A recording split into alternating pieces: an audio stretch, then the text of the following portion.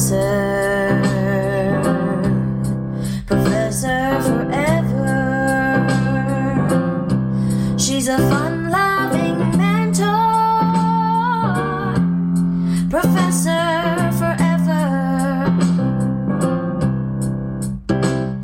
Provocative, clever, Professor Forever.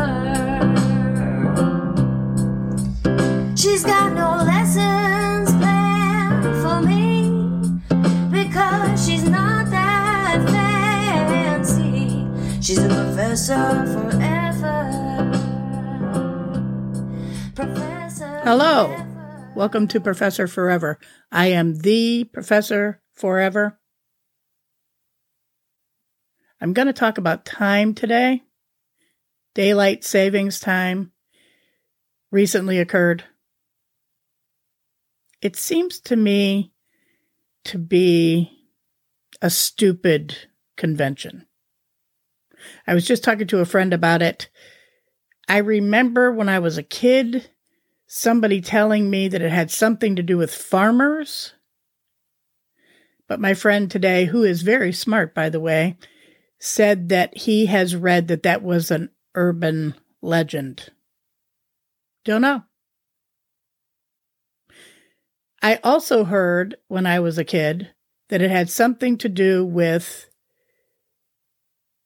kids going to school and parents wanting them to be standing at the bus stop in daylight.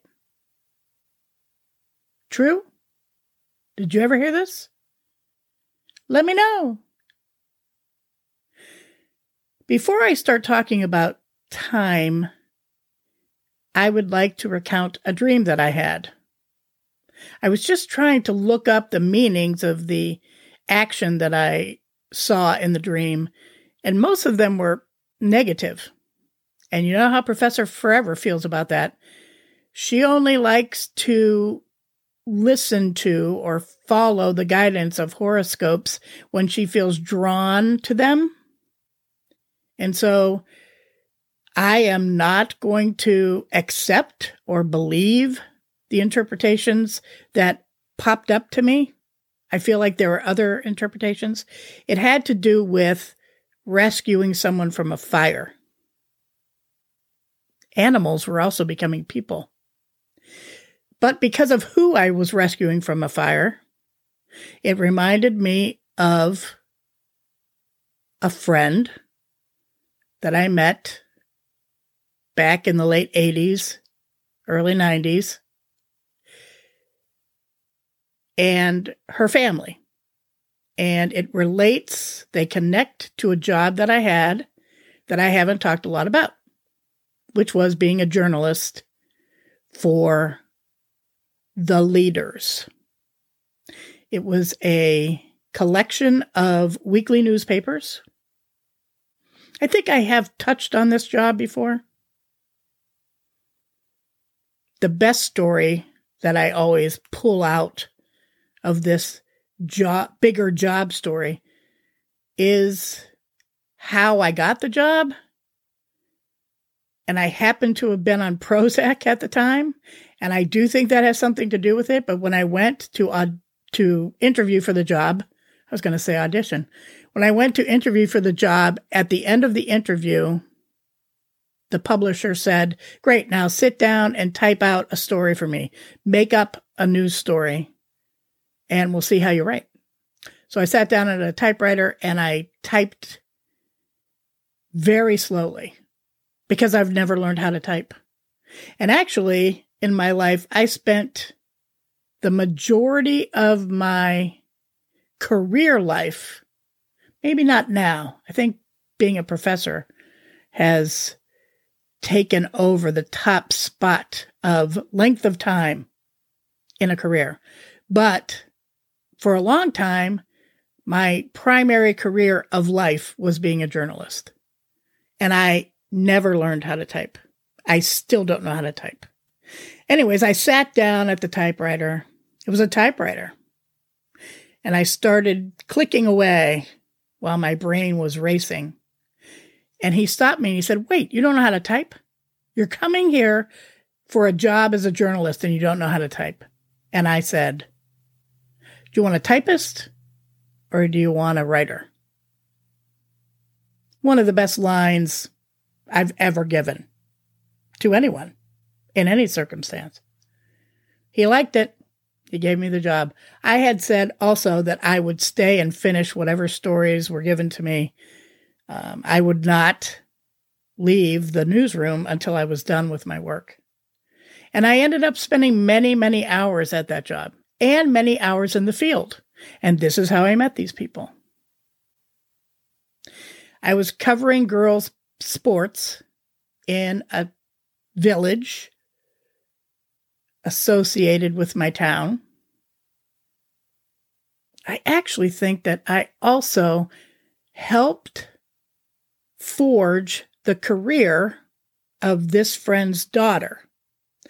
Watching them play, I said in an offhand comment to their basketball coach, I really think you should move her to a power forward position instead of using her as a guard. And I don't know if he was going to do it anyway, but he did move this player into a forward position, and she ended up breaking many records at this school, and then going on a basketball scholarship to a university where she played, also breaking some records. So I feel good about that. When I was at that job, I became not just a reporter, I was a sports writer. I was thrown into that because I didn't have one. And boy, was that fun. I remember reading all kinds of classic sports articles to make myself accustomed and learned about the jargon for each sport. I became a photographer, again, just because somebody was missing one day and they sent me out to take a shoot, and it worked out well. I actually got to be pretty good at photography. I remember one time I was standing at a football game next to a renowned photographer in my town. We both saw, it was storming, we both saw a wide receiver catching a touchdown pass with his fingers outstretched. And he took the shot a millisecond before me, and he said to me, "You missed it." In fact, he had missed it. And when I got that picture published in the Leader, his parents called me up and asked me for a copy of that photo and said that their son couldn't be prouder of winning the Heisman than he was of seeing that fantastic photo in the local paper. That made me feel great. More about being a photographer later. I also got the opportunity to become a columnist with this job at the local paper. So I applied one of my first formal pseudonyms. I was thinking of Slats Grobnik, Mike Royko's alter ego, when I invented Lee Franum. I'm not going to tell you how it's related to my name, but if you happen to know my actual name, maybe you can figure it out.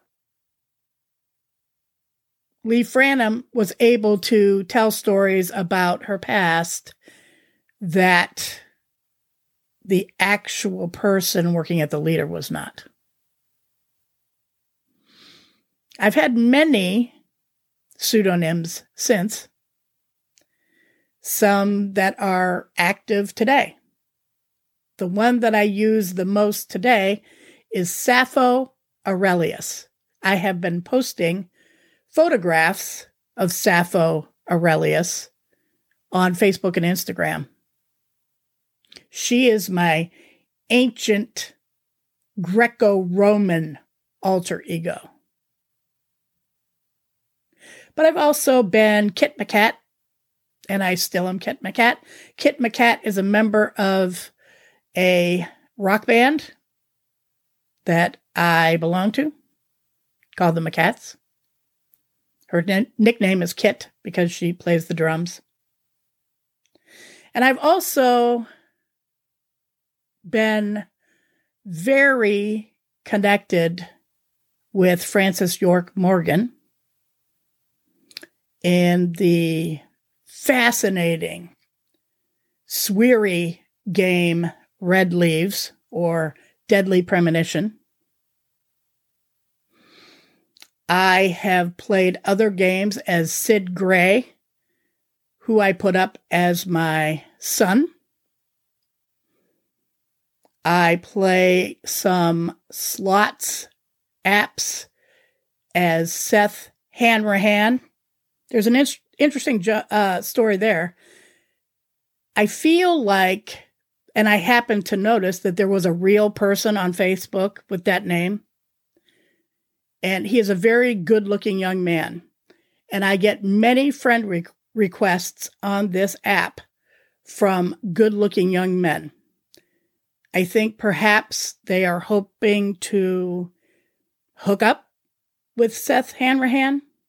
So if the real Seth Hanrahan is getting a lot of random messages, DMs, and they happen to be listening, I'm sorry that happened. I thought I had just pulled that name out of a favorite sound pool. Okay, back to time. I've had theories about time that I've shared with people. You know, I'm a theory person. I think if you've listened to a number of podcasts, you know that about Professor Forever. I think that time is relative to size. Now, I'm no physics wizard. I do enjoy reading about quantum physics and physics, and I watch documentaries on it, but I certainly cannot claim to know anything of great value. I like to think about things experientially. And so, to me, when I was small, time was big. A day when I was 4 was like a week when I was 15. Now, of course, this has to do with familiarity too, right? Repetition of something. When something is novel, it takes longer to go through it, both on the positive side and the negative side, as you are becoming accustomed to it. But I also think it actually has something to do with physical size. A day was huge to me when I was shorter. So that's one of my theories about time. Of course, we all have experienced the mental connection with time. I hear a lot of people saying they're having fatigue from daylight savings time. I, too, had to take a nap yesterday. Just in the middle of the day. All of a sudden, I got tired. And I think it was a jet lag, to use a term, from daylight savings time. But we all know that time is affected by a mental state. The last minutes of a school period, for example. Remember how you used to sit in that desk and watch the second hand on the clock ticking its way towards, in my case, 2:30, which meant the end of school. And you were waiting for something particularly wonderful to happen that day. How long each second took to complete itself. being on a plane ride always seems really, really long to me.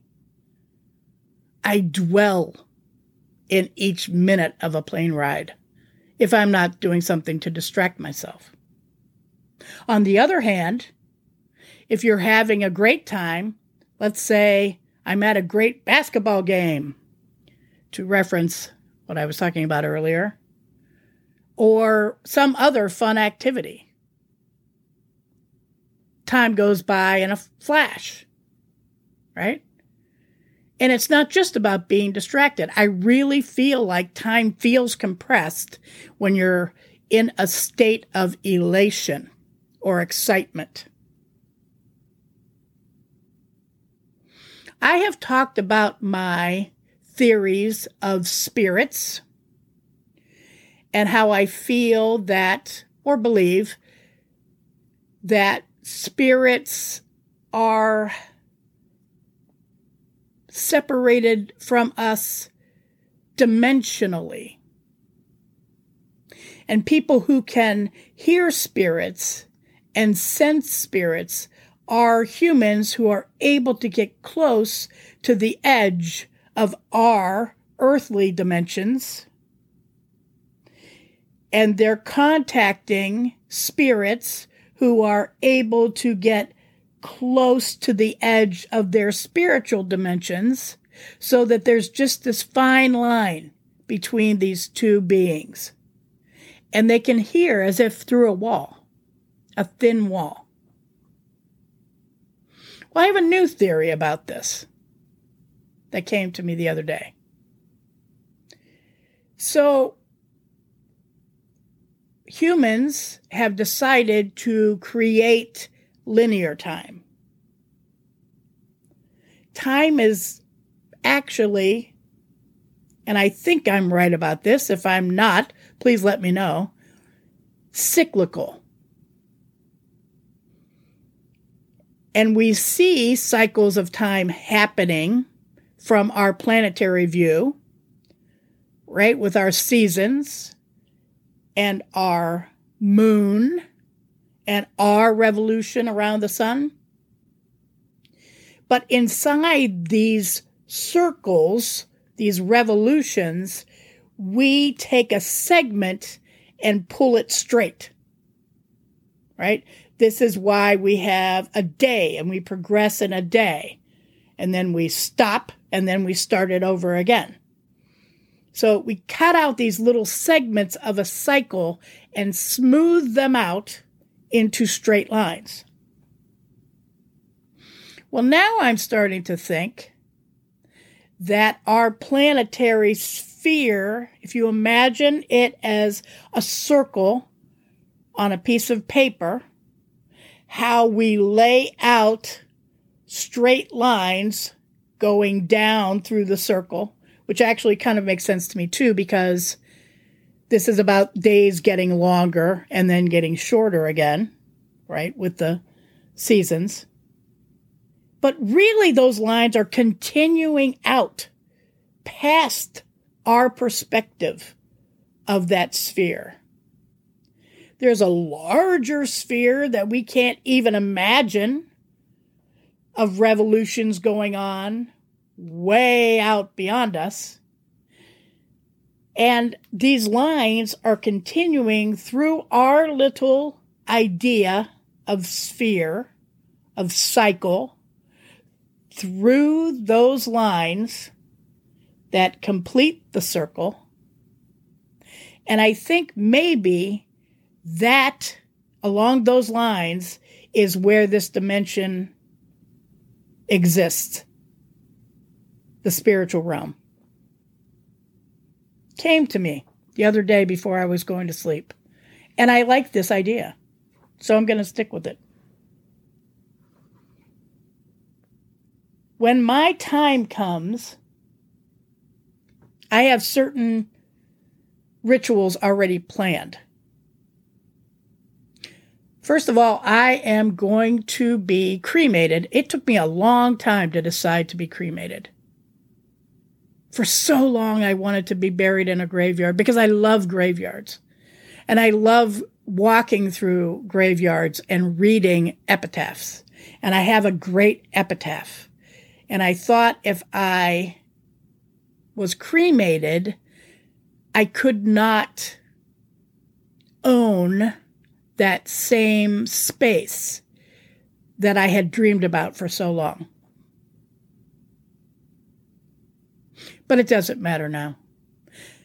I know now that it is best for the earth that I go back to a basic ash. I want my ashes to be taken to a company that will turn my bodily ashes into part of the coral reef. I read about a company that does this. They make reef wreaths. They take ashes of people, they mix them up in a concrete conglomerate in the shape of a wreath. You can have things written on this wreath, and then they sail out and drop you into the ocean along the coral reef, whatever coral reef you choose, I guess, depending on which company you go for, to help rebuild the coral reef. I just am titillated by this idea that fish will be swimming through a wreath that has my name on it and my epitaph on it and my intention of helping them reclaim part of the ocean. I also am composing a song list, Optimistic Voices, from the musical The Wizard of Oz, is to be played. Several hymns, which have a great nostalgic value to me. I'm not sure all of which hymns will be involved, but I love to tell the story. Seems very appropriate. Not only am I a storyteller in this lifetime, of which I believe there are many, my mother used to sing me that song as she rocked me as a child when I was having asthma attacks. So it means a lot to me on many levels. I want certain poetry to be read, certainly some of Emily's poems, which TBD. I have a young friend working on learning how to play L'Île Joyeuse by Debussy, a lovely piano song that's quite difficult to master. So I gave her this request about a year ago, and so she would have time over the years to master this piece. She's going to be playing this piece at my memorial service. I hope. We plan. What is it about time that comes to you? Do you think about time as a place? I remember learning, I don't know what grade I was in, that setting was not just place, but time. Do you think about time as a place? Do you think about time as a tool? I'd love to hear more ideas about time. I think I just inspired myself to go read some more physics chapters on time. I've never been a slave to time. I feel like any kind of schedules I have made for as much of my life as I could muster I have tried to somehow nudge my way. Some people are slaves to time. Some people have no choice or feel like they have no choice but to be slaves to time. I would disagree with that. I would say, look at your constraint if you feel that you are time bound. How can you look at that binding in a different way? How can you melt or move that constraint in a certain way? How can you negotiate to change your time-bound mind? Maybe it'll just take having a few minutes every day that expand your time with yourself, expand your time with nature. Whenever you're hurting, nature is your mother. She will heal you, and she will give you time. If you learn to spend time with earthly delights, with planetary delights, with Mother Nature, she will help you look at things in a more cyclical and perhaps then less pointed way.